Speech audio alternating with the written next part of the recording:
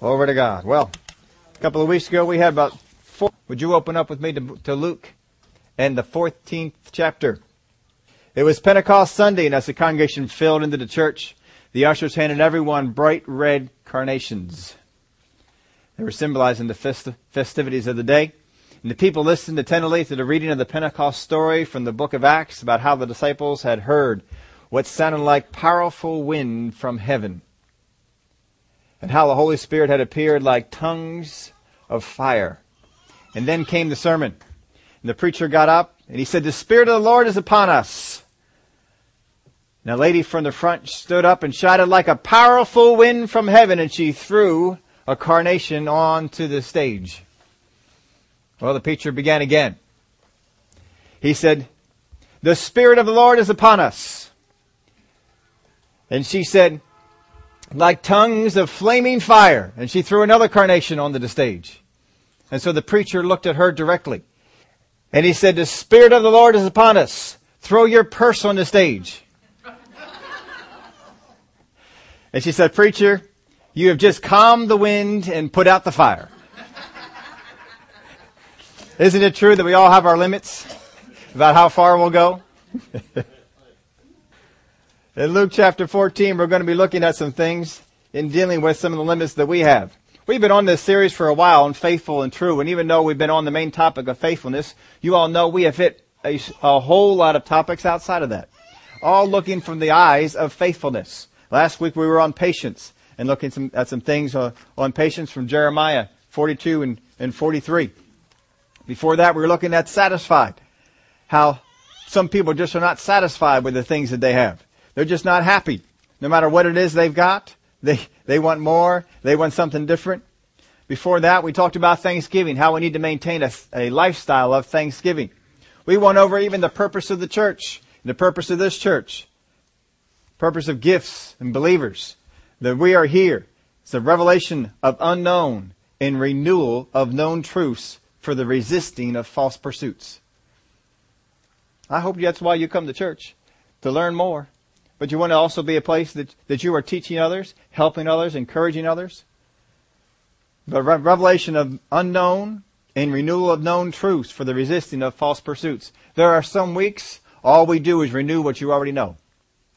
For others, you've gotten revelation on new things. Other times we're giving more of you revelation on new things as well as renewing old. But for the purpose of resisting false pursuits. Because the enemy's out there trying to get us to pursue false things. And here's a question we have for today.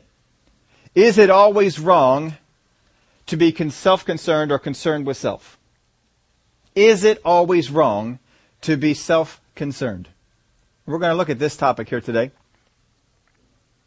As we look at this thing of selfishness, it's tough to be faithful and selfish, isn't it? Isn't that kind of a hard combination to have? But is it wrong to be self-concerned? Some people have gotten this spiritual idea that they can have no concern for yourself at all. And on Wednesday night we were talking about tongues and prophecy and how that's in there to build us up and encourage us and work on that. How tongues is there for prayer, and tongues is also there as a gift for the church. And we went over things of that on Wednesday. But is it not true that you are the most motivated and mindful of the things that pertain to you? Isn't that right? And that's hard to get out of that, isn't it? But you are the most mindful. I mean, if you have a situation that goes on and you need to pray about it, who is going to do the best prayer? Who's going to pray the most intensely? Who's going to have that on their mind the most? You are. Now, you make sure you don't get it on your mind the most so that you worry about it. And you fall into that. But there's nothing wrong with being self-concerned as long as you don't get put into the area of being selfish. You have to have some concern about yourself, otherwise you're no good to anyone else. You need to build up yourself and edify yourself so that you have something to put in other people. But that must always be our goal, is to put in other people and help other folks and do things there. But sometimes you got to just help out yourself in order to do that. Well, over in Luke chapter 14, we're going to look at this story. Jesus is teaching on this topic here of selfishness. And in Luke chapter 14, it says, "Now it happened as he went into the house of one of the rulers of the Pharisees to eat bread on the Sabbath, that they watched him closely. And behold, there was a certain man before him who had dropsy. And Jesus answering spoke to the lawyers and Pharisees, saying, Is it lawful to heal on the Sabbath? But they kept silent. And he took him and healed him, and he let him go. Then he answered them, saying, Which of you having a donkey or an ox that has fallen into a pit will not immediately pull him out of this on the Sabbath day? And they could not answer him regarding these things. So here it is that he goes into his house. He has an invitation for dinner. They invited the preacher over. So he comes on over to eat, and they're watching him. Now here's what we don't quite know about the story. Are they watching him because they also invited somebody with dropsy? Or is it just that he happens to be there and they're watching him because of that? And I can't tell you which way it is, but they see the man with dropsy, they know it's the Sabbath, and they invited him over. And they're watching him. So they have some motivation on this, don't they? They have some reasons for this. They're thinking, well, we're going to see what Jesus does. They invited him over. Now here's a selfish view. Let's pull Jesus out of this. Just put another preacher in there. Some other preacher comes in, and people had invited him over for dinner. Here's the selfish way of looking at it. The people who invited the preacher over for dinner, they're saying, I'm providing dinner. I am going out of my way, and I am providing dinner. And here's the selfish preacher. I'm giving my time to come over to their house to eat their dinner. I mean, you can go at this selfishly from both ways. Now, a selfless view would be different. If both parties are having a selfless view, the first one providing dinner, he's giving of his time. He's giving of his time to come over here and spend time with us and minister to us, talk to us, fellowship with us, whatever it might be. Then the preacher would be saying, well, they are sowing what they can. I'm going to give them whatever I can do. But they're sowing what they can. You can have a selfish view or a selfless view in just about anything that you do. If you have a selfish view, it's going to hold you back and it's going to keep you from receiving. If you have a selfless view, you'll be able to receive in any situation you are in. The hang-up for most people receiving is selfishness. They are concerned about themselves. Now think about this. Here are these people. They've invited Jesus over to their home. It's on the Sabbath, so probably they had church first. And after church, they said, Jesus, we want you to come on over. We have something prepared for you. Jesus says, okay, I'll come on over. And he comes on over. You have Jesus, the Son of the living God, the Messiah, coming over to your house. Even if you don't know all that about him, you know that you have a man coming to your house who has healed thousands of people, who has taught truths and principles that you've never heard anybody teach before, who has turned water into wine, who has walked on water, who has done things that no one else has seen, and he's coming to your house for dinner, and your viewpoint of this is, I wonder if he's going to heal the guy with dropsy. We can get him if he does. I mean, is that ridiculous? You have lost out on a blessing there because you got this selfish view. He's been making us look bad. We're going to make him look bad. We're going to put him in a situation that's not going to be so good for him. Selfishness will hold us back. We've got to get rid of that. I put this in your outline too. Selfishness is not thankful. When you fall into a selfish mentality, you have lost that attitude of thankfulness. I'm not thankful for the things people are doing for me, for the things people have given to me, for the things that are around me. I've lost thankfulness. I'm going to complaining mode. I don't like this and I don't like that and don't like this over here and this thing over here. Now here's something really important, and you got to get this truth down, because I'll tell you what, this will help you with all kinds of people. Selfish motivations know better than to be exposed publicly. And you'll see this in just about everybody that you've dealt with. Selfish motivations know better than to be exposed publicly. The people who hold to them still hold on to them, but they know better than to expose them publicly because they know they're selfish. And exist concealed by a more noble cause. Selfish people are all around you, and they have taken their selfish ambitions, put a more noble cloak on them, and presented them as that. And here's what we have in this situation. If I'm going to think one way or the other, I'm thinking that these guys probably invited the guy with dropsy, just like they invited the guy with Jesus to be there, just to see what would happen. That's my thought. I can make it to heaven and find out something else. But anyway, that's my thought. I think they invited them both. It's their house. Who's ever coming over is who they say. And so they did this just to see. And they know that their motivation is selfish. They're trying to expose Jesus. They're trying to make themselves look good. And they know they cannot present that. So Jesus just says to them, is it lawful to heal on the Sabbath? In other words, stand up and say what you believe. And they're afraid to, because selfish motivations know they can't be exposed. We have to conceal them. There are selfish people all around you that have the sole purpose of stirring up strife and division. And it's selfish reasons that they do it, but they know they cannot expose those selfish reasons. So they cloak them in other things. Prayer requests. Spiritual concerns. I've picked this up in the Spirit. I've been studying the Word of God and I've been seeing this. All these kind of things. And every time that they do this, they'll take their selfish motivations and they put a nice looking wrapper on it. And it looks so good. Anything at Christmas can be made to look good, can't it? You put some nice wrapping paper on it and a bow and hey, this looks great. Give it to me. You don't know what's inside. Could be junk.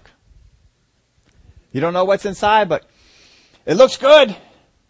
It looks good. And we sometimes have taken other people's problems, other people's viewpoints, other people's selfishness, unthankfulness, and we've embraced it ourselves because it was cloaked in another way. This is what they're doing. They're trying to pass this off on Jesus. They want Jesus to either not heal the man and have this guy continue on and say, well, Jesus didn't heal because of the Sabbath, and then they're going to go on and do stuff with that. But whatever it is, they feel like they can get him either way. But he exposed it.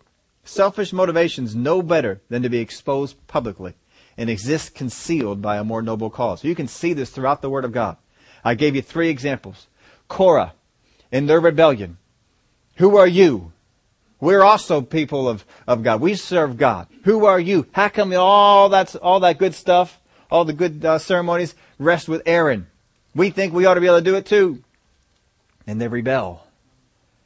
But they have a more noble cause. But their underlying cause is selfish. Hey, we're somebody. We're somebody special. What about Saul? Saul kept all the good stuff when he went there on the raid. Why? Well, we kept it back for the Lord. He did not keep it back for the Lord. He kept it back for himself. He got caught. Well, we kept it for the Lord. I know you can't expose, well, we kept it for ourselves because we thought we deserved something. Can't expose that because you know it's selfish. Even though people know that it's wrong, know that it's selfish, know that they can't expose it, they will still hold on to it. That's what holds them back. Saul did that. Ananias and Sapphira. Hey, if we sell the land, we can present it like here's the whole thing and people will think, but we'll still be able to keep some of the money. Selfish motivation. What happened? They got exposed. They know they can't expose that. It's a selfish motivation. So they try and cloak it in something that looks good. You can even go further than this. Over in the Battle of Jericho, Achan, selfish motivation. He took the stuff. He took of the accursed things. Took of the spoil of Jericho. All of it was supposed to go to God. He took part of it and concealed it for himself. He knew better than to expose it.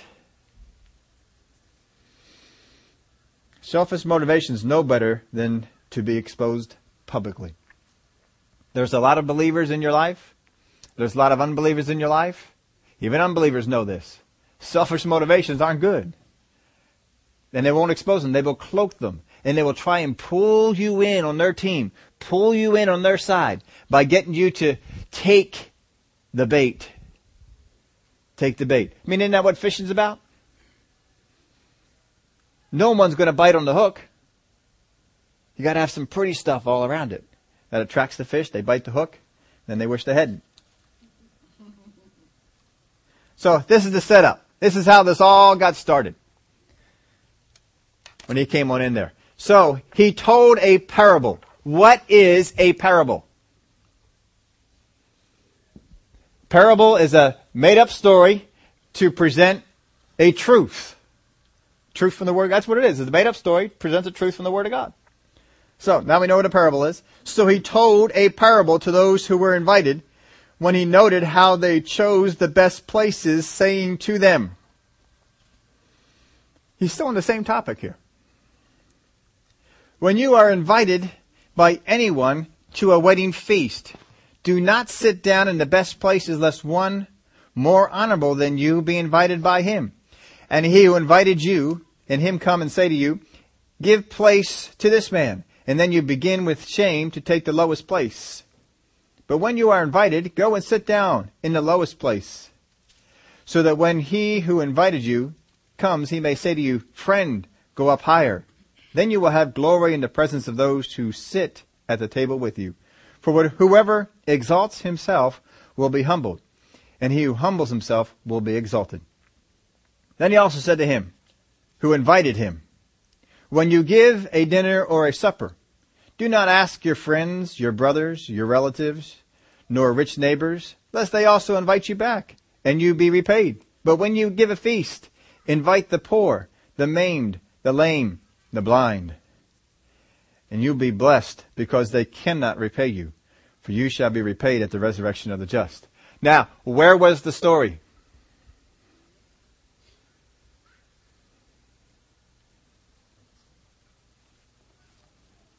He didn't get into it yet. The story comes next. He spent all this time, it says, so he told a parable to those who were invited, when he noted how they chose the best places. So he teaches first. He hasn't told the parable yet. The parable is still coming. So what comes next, that parable, is the parable that is told is coming, but he's teaching them first. And he teaches them on this topic. And he says to the person who invited him, the person who invited him probably invited the guy with dropsy. But he only invited one. So what Jesus is saying is invite more next time. Go get more sick people. Go get the lame. Get the blind. Get more of them. Don't just bring out one. Next time I come into town and you want me to come over after church, bring a whole lot of them. That's not quite what he wanted, I'm sure. But he looked right at him and he told him that. But he's saying, when you go to a place, a feast, a place of honor, don't seek for the better places. Let someone else exalt you. But we got a world, and this is what he was noting there. People are always trying to exalt themselves. How many people do you know in your lives that are always telling you how good they are? How right they were in this situation?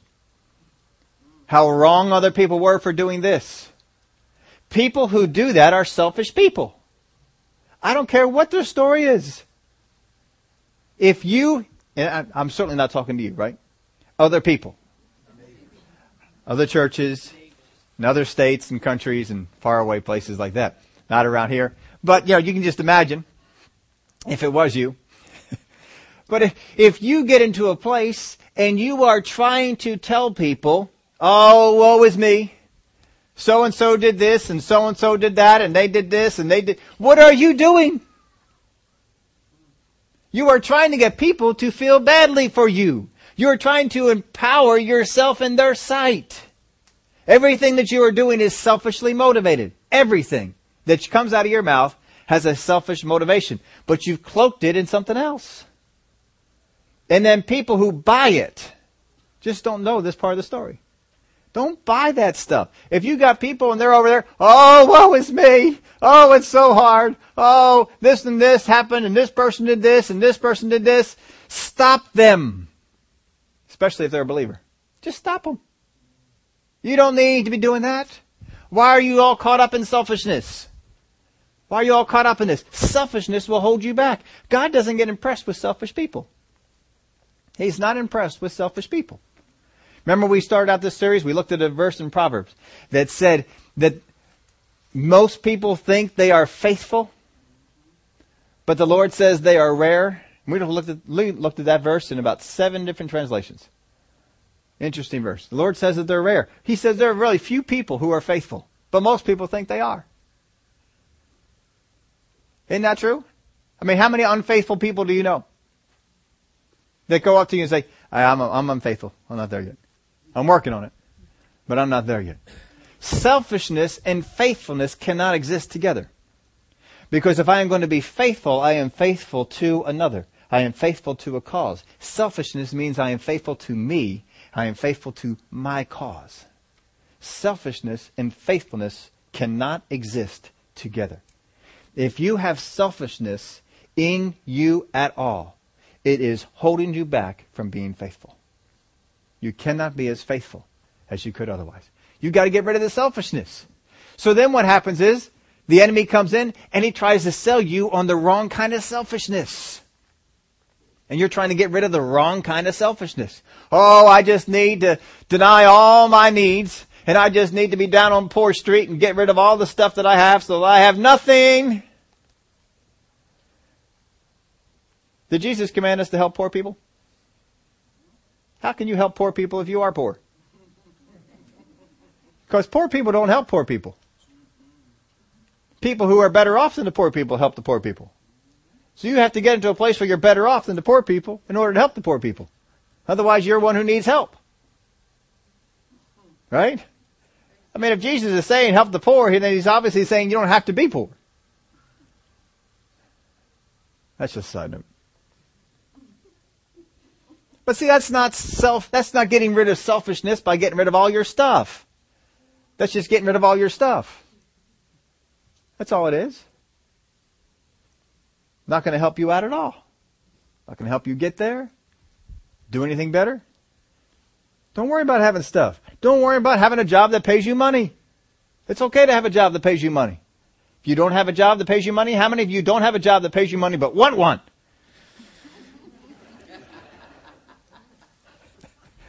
Is there anything wrong with wanting a job that's going to pay you money?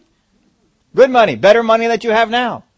I mean, if we're making one wage, are we not out there listening? If we get one that will pay me more? I'm thinking.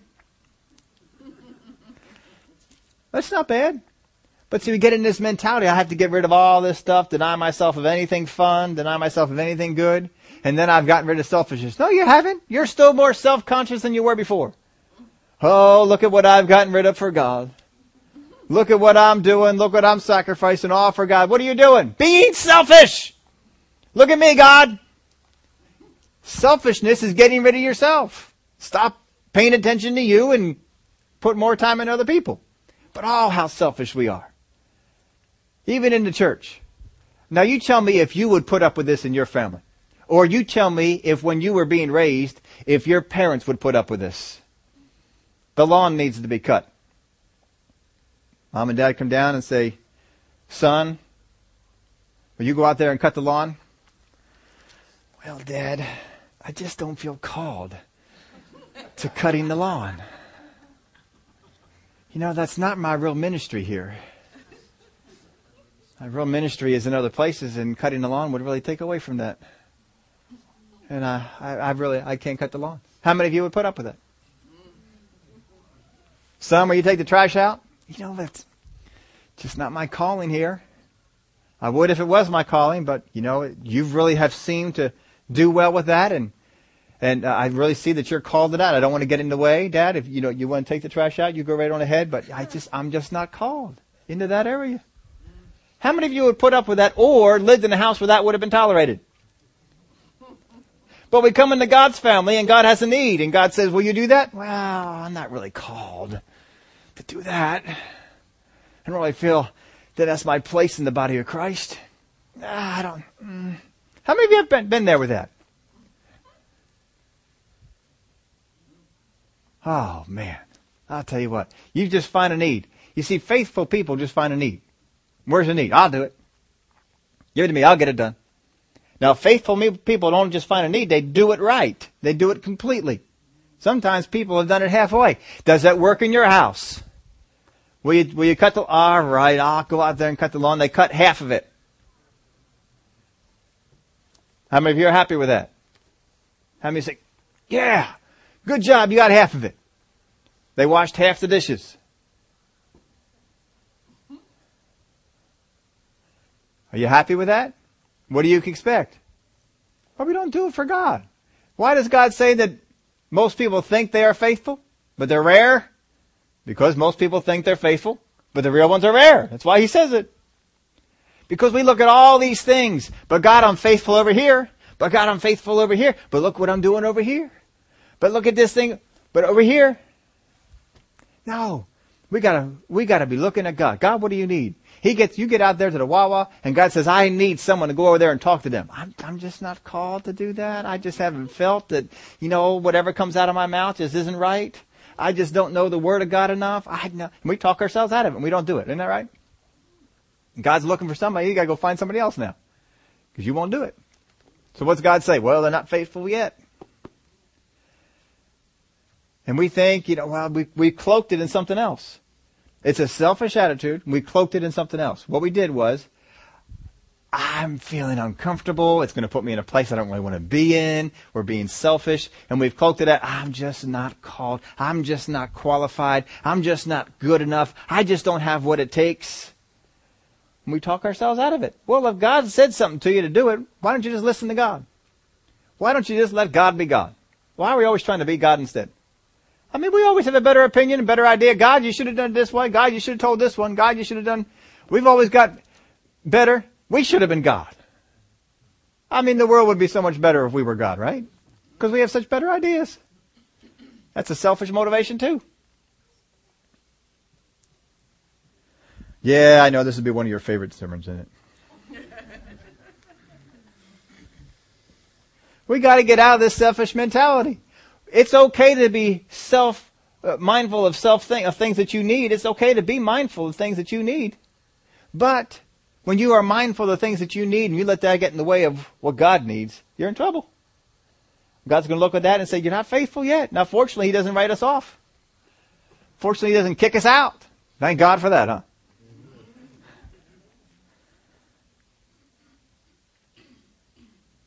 Let's get into the parable.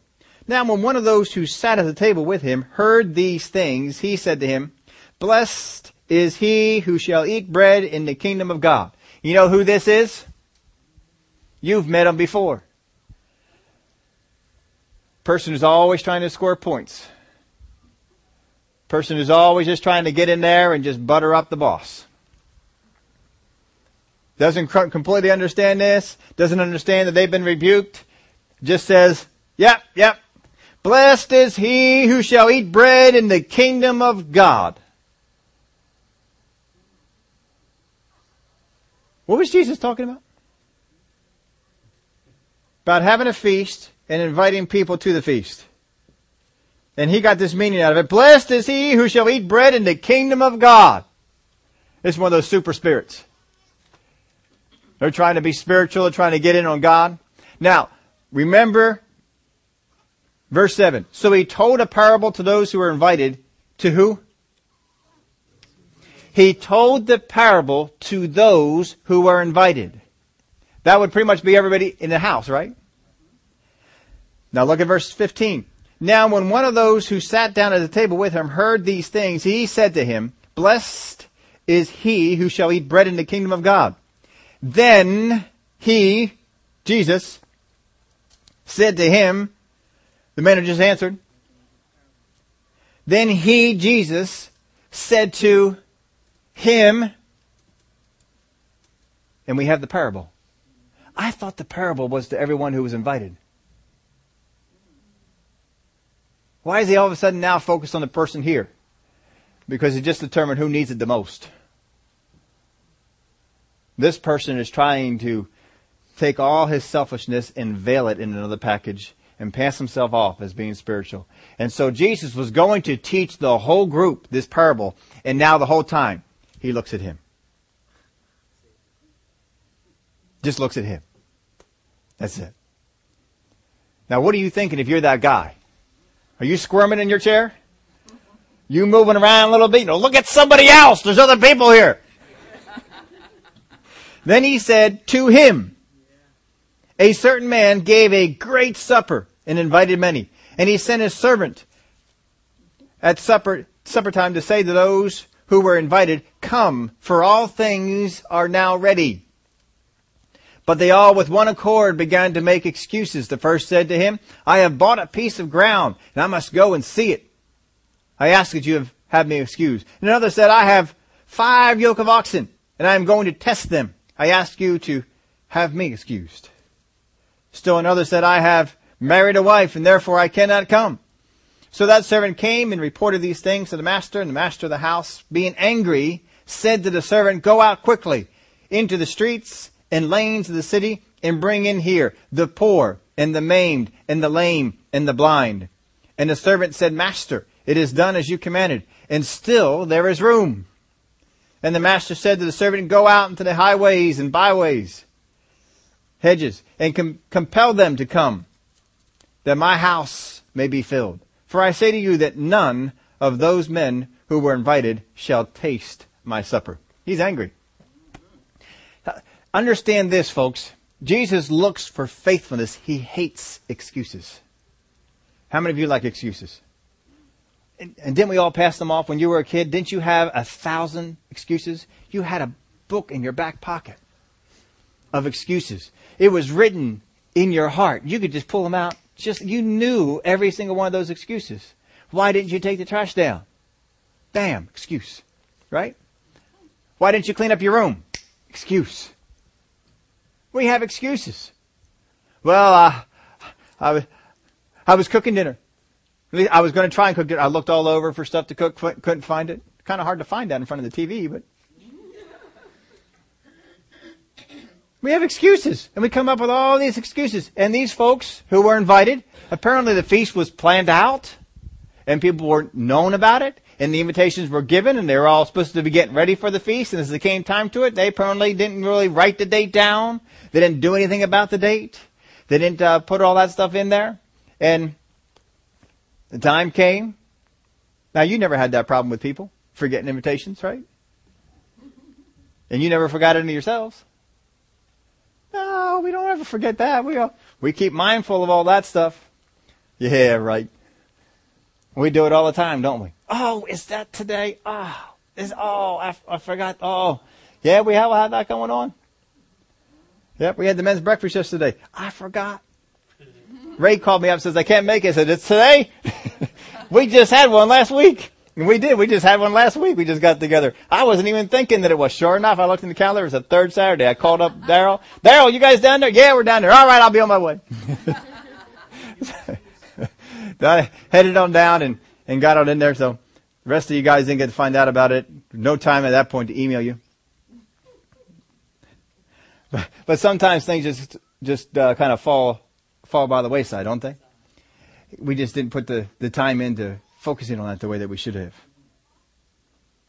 But they have excuses. Let's take a look at some of these. I have bought a piece of ground. I must go and see it. Yeah, like you didn't see it before. Who buys a piece of ground and hasn't seen it? He already has seen it. We already know what it looks like. We already know where it is. You wouldn't pay money for something that you didn't know what it was. Apparently, he doesn't really want to go. I mean, how many times have you heard excuses from people you're beginning to think, is that a real excuse? I mean, really? No, that couldn't be.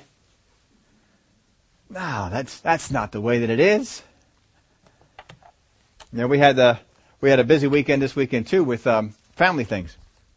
Most of my family is moved away, though my parents are due to come back here in the next week or so, and they'll be moving back on up this way. But for the most part, most of my family is gone. But my wife's family, they're all still around.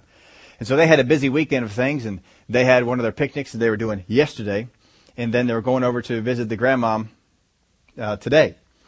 And I didn't want to do both. So you know what I said? I don't want to do both. That's what I said. I said, I'll do one or the other. I said, I prefer to go over and visit your grandmother on Sunday. And she said, that's fine. That's good. So she went over on Saturday and went over with all her brothers and did all that stuff. And I'm going over today. So can't go out to lunch with you today. I'm heading over to see Grandma. Visit her. She's over at that she won't even remember me or know who I am when I get there. She doesn't know most people when they get there, but she enjoys us when we come anyway. We have fun with that, but sometimes, just don't throw out the excuses. Just come on out there and say, this is what's up. This is what's going on. I don't want to get that done. I don't want to be there. But here's it, financial excuses. Apparently, Jesus doesn't like financial excuses. How many times have we given Jesus financial excuses? Jesus says, do that. I don't have the money. I have to do this. I have to spend on this thing. And we have excuses. God doesn't care about financial excuses. Have you ever been in a situation where you see somebody and God says, they need some money, give them $20, give them $50, whatever it is. And I can't, I need that $20. I need that $50. What do? We just gave God an excuse why we're not coming through. Well, he's got another one. We've got a yoke of oxen. I need to go test them. Have you ever bought a car and didn't test drive it? Did you ever buy a car and not test drive it? Would you buy 5 oxen? I mean, this is state of the art. This is John Deere territory. This is not Sears and Roebuck. Oxen are John Deere territory. Poor people use other things. Rich people use oxen. And so he's going to test. He got 5 of them. Just imagine getting 5 John Deere tractors to cut your lawn. You're doing good if you have a Sears and Roebuck mower, right? No, John Deere's a lot nicer. Supposed to last a lot longer. Never had one of those, so I can't attest to it, but hear good things about them. Well, would you do that? Would you buy some kind of machinery, something for the business, something for your job? This is work related. I mean, you don't buy oxen for fun. Let's go out and ride the oxen. Can I go out and play with the oxen? Yeah. Can we bring the oxen in? He can sit up here and curl up next to me. Yeah, oxen, there's nothing fun about oxen. They're all work. That's all that they're there for. It's just a work thing. This is a work-related excuse, is all this is. You have financial excuses, you have work-related excuses. How many times has God asked you to do something? Oh, I got to go to work. Oh, it's my job. That job thing. I got to go out there and do this, or this is coming up, or God says, I need you to do this in the church. I need you to do this and minister to this person. I need you to go over here and do this, help this person over here. Well, I can't. Oh, I got to do this, and I got to make this, and work-related stuff. Apparently, it doesn't hold water. Now understand, this is a parable. A parable is a made-up story, which means everything in it you made up. So if you didn't want it in the story, you wouldn't have made it up. It's in there because you wanted it. I love the last one. Well, I just got married. At least he didn't say I need to go test her out. I mean, at least he didn't say that. Test out the oxen. I got to go on there and see what she looks like. At least he didn't say that. He knew what she looked like. That's always good. It's good to marry somebody that you know what they look like, He didn't throw off that one. But I just got married. Well, if he had the invitation, a wedding doesn't get sprung on you. Don't wake up today. Hey, we want you to get married today. Today? That's not a surprise. You plan it out. And generally the groom and the bride are very involved in weddings, but especially back then the groom was very involved. No bride is coming up to the groom and saying, we're getting married on this day. He says, no. That's not so much that it's today, but back then, what the guy said, that's what was going on. That's how it was. I just got married. These are all lame excuses. These are all excuses because people didn't plan out to be there. People didn't budget to make sure that they could be faithful, to do what God had asked them to do. And he's not impressed with any of it. Understand, it's a made-up story. He does not put a single excuse that worked. Which basically means any excuse that you want to put out before God, he says, no.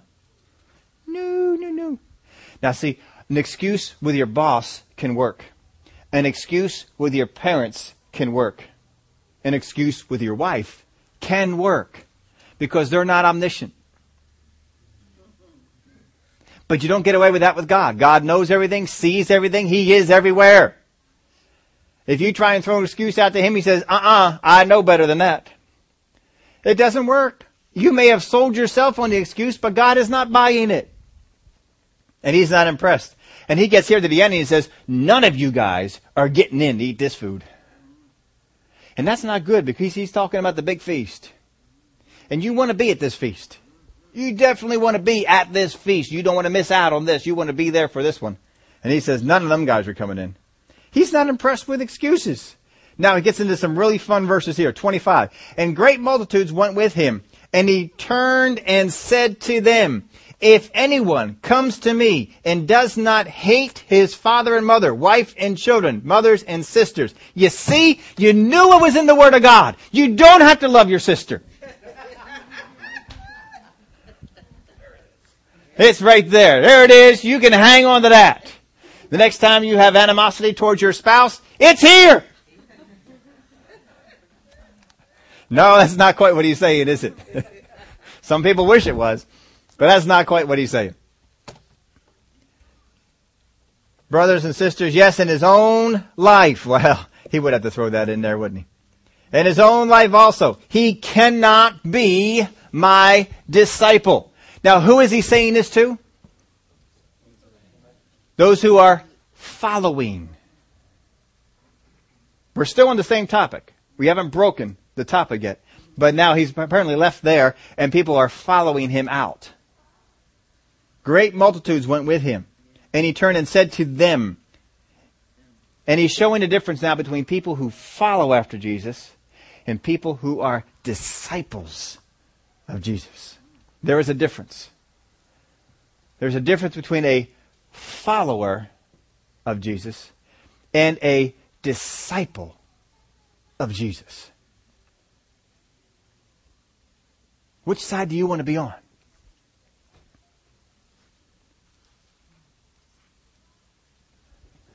I think I want to be on the disciple side. Except He says, if anyone comes to me and does not hate his father and mother, wife, children, brother, sister, yes, in his own life, he cannot be my disciple. And whoever does not hear this, or bear this cross and come after me cannot be my disciple. Apparently you can follow, but discipleship is a higher cost. It's a higher place. For which of you, intending to build a tower, does not sit down first and count the cost, whether he has enough to finish it? Lest after he has laid the foundation and is not able to finish, all who see it begin to mock him, saying, this man began to build and was not able to finish. Or what king going to make war against another king does not sit down first and consider whether he is able with 10,000 to meet him who comes against him with 20,000? Or else while the other is still a great way off, he sends a delegation and asks conditions of peace. So likewise, whoever of you does not forsake all that he has cannot be my disciple. He's put a pretty big request out there, huh? Many are followers, but few are disciples. Many people think they are faithful, but few really are. How many want to bet the disciples are actually faithful people? People that when they're given an invitation, they come. People, when they say, I'm going to build God a tower, calculate it all out and make sure that they have what they need to get it done. We got to stop trying to find excuses for why we didn't get done something for God and find out ways to get it done. And all around you are opportunities. You have opportunities with other believers to help them out, to minister to them. Get it done. Get in there, find a way to help them, to teach them what you know, to share with them what you have, to pray with them. Give them what you got. Be faithful with it. You can look around and say, God, what do you need done? And God says, I need this done. And you get in there and you do it. You don't do it half-heartedly, but you calculate the cost. What is it going to take to get this done? And you get it done. You see, there are different kinds of people. There are people who you ask them to do something, and as soon as they hit an obstacle, they stop. And some people don't even let you know about it. They just stop. You ever run into people? Have you worked with people like that? They just stop. Well, I ran into a problem. Really? And there's other kind of people that you tell them something to do, and they don't stop until they get it done. If they hit a problem, they find another way around it. If they hit a problem with that, they find another way around it. They keep finding ways to get it done. How many watched the movie Apollo 13? Love that movie. Oh, that's a good movie. You didn't see it? Go home, watch it today. Sometime soon. Oh, it is. My favorite scene is when they gather all the engineers into the room. And they take this big bag of stuff and they dump it on the table. And they say, we have to make this round thing here fit into this square thing here using nothing but this. And if they don't, the people up there are going to die. It was a CO2 problem they were having. And they had to get the filter to work from the one to work in the other and all that sort of stuff. And so they didn't sit around there and say, oh, but we need this. If we don't have this, we're not doing it. No, they sat around there and they said, all right, this is what we've got. We will find a way. And they worked it out, and they worked it out, and they worked it out, and they said, this is what you got to do. And they went out there and did it. And then when they went back over to powering up the craft for re-entry, and they only had so many amps, and they brought the guy in who's going to sit there, and he's figuring this. He spent hours just figuring out how they could do this, because the way that the sequence in which you did it changed the ampage. And every way he did it, it failed. Every way he needed just 1 amp more or 2 amps more, and they didn't have it. He said, we don't have it. This is all we've got. It has got to work or else they're dead. And they found a way. And all of a sudden he got it, and it stayed right at that level. But yet when we work out something for God, and we run into a problem, we stop. We quit. Or we just do it halfway. We got to stop just doing things halfway for God. God is looking for faithful people. People that He can put something into their hands and they will carry it through until it is done. They will solve every problem. They will remove every hindrance. They will get it done. That is a faithful person. But so many times we come up and we say, oh, but my family this, or my work this, or this situation here. And he is basically saying, you have got to get to the place. If you want to be a true disciple, you have got to get to the place where everything else in life you hate compared to being a disciple. Now, I copied it in my outline. I couldn't ever put it in yours. But I copied it in my outline from the Weiss translation. You cannot go up online and get this one. You have to buy this one. I don't know why that is. I couldn't find it anywhere online. But now, many crowds were journeying along with him, and having turned around, he said to them, if anyone comes to me and does not hate his father and mother and wife and children and brothers and sisters in the event that they become hindrances to his supreme love for me, to the event that they become hindrances to his supreme love for me, yes, moreover also his own life in the same manner, he is not able to be my disciple. You will be hindered in your ability to be a disciple of God if anything else in life you love more than Him. And it doesn't mean that you have to actually outright hate it any more than you have to outright hate yourself. It just means, by comparison, you love Him greater. And work will not get in the way of His calling in your life. Finances will not get in the way of His calling in your life. Family matters will not get in the way of His calling in your life. Because that's what the excuses were. Financial excuses, work-related excuses, and family-related excuses. Get out. Don't let any of those go on. Count the cost ahead of time. Verse 34, salt is good, but if the salt has lost its flavor, how shall it be seasoned? It is neither fit for the land, nor for the dunghill. But men throw it out. He who has ears to hear, let him hear. If salt loses its flavor, if Christians lose their faithfulness, if believers stop being disciples, who's going to help them? It's up to you. If you are not ashamed to bring if you are ashamed to bring the viewer thought to light, it is probably selfish in its motivation. So just think of it. If you cannot expose whatever view, whatever thought that you have, if you cannot bring it out in the open, it is probably selfish.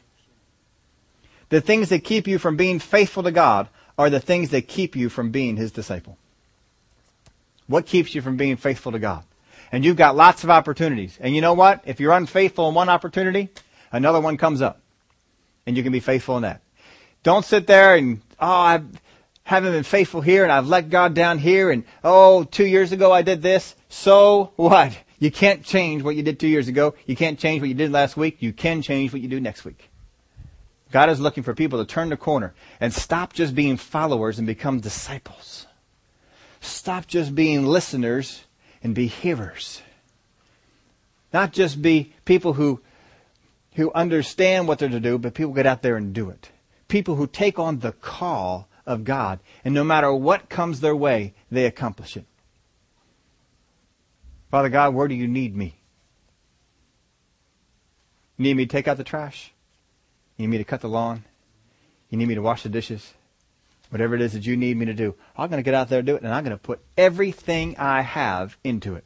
I'm not going to let work come before it. I'm not going to let finances come before it. I'm not going to let my family come before it. I will be faithful to whatever you said for me to do. And it's not all just work related. Sometimes God comes to you and says, I want you to be faithful to read the Bible every day. I want you to be faithful to be thankful every day. I want you to be mindful about just being thankful. Just be faithful in that. And He wants to work that principle down into you. There's all kinds of things He'll come and tell you about and try and get you to work on. But you can do it. You can be that way. But understand the things that keep you from being faithful to God are the things that keep you from being His disciple. He wants disciples. He wants people when He says, I'm having a feast in a year. Y'all come. We write it down and we keep it in mind. We are mindful of that in 1 year, in 11 months, in 10 months. Have you ever had an event that's coming up and you've been counting the days to it? When you're young, you did it for Christmas.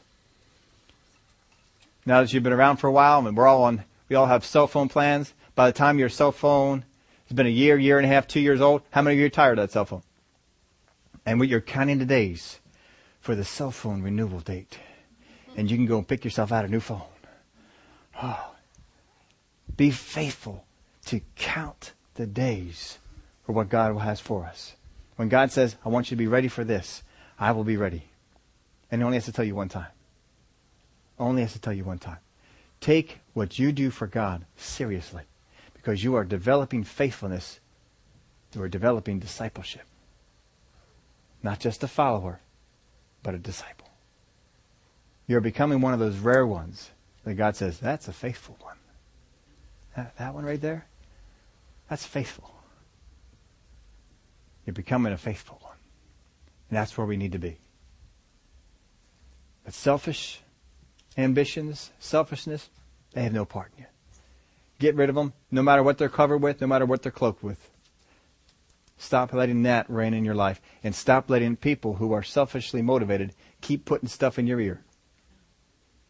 Shut them down. Y'all stand up with me. Father, we thank you for the way that you have instructed us in your word. You have called us to be disciples. We desire to follow after your calling, to follow after your way, to go the way of being disciples for God. Not just followers, but faithful disciples. Ones that you can give any assignment to and we will carry it through. We will solve any problem, quit any hindrance that pops up in the way. We will not allow it to stop us. And we will always be mindful of those things that you told us. Because we are developing discipleship. Not just a follower of Jesus. Disciples of His. Oh, we thank you for it. Thank you for the help that your Holy Spirit gives us. Even this week, as we look more into your word, you open up principles. You open up things that we need for this life. We thank you for it. In the name of Jesus we pray. Amen.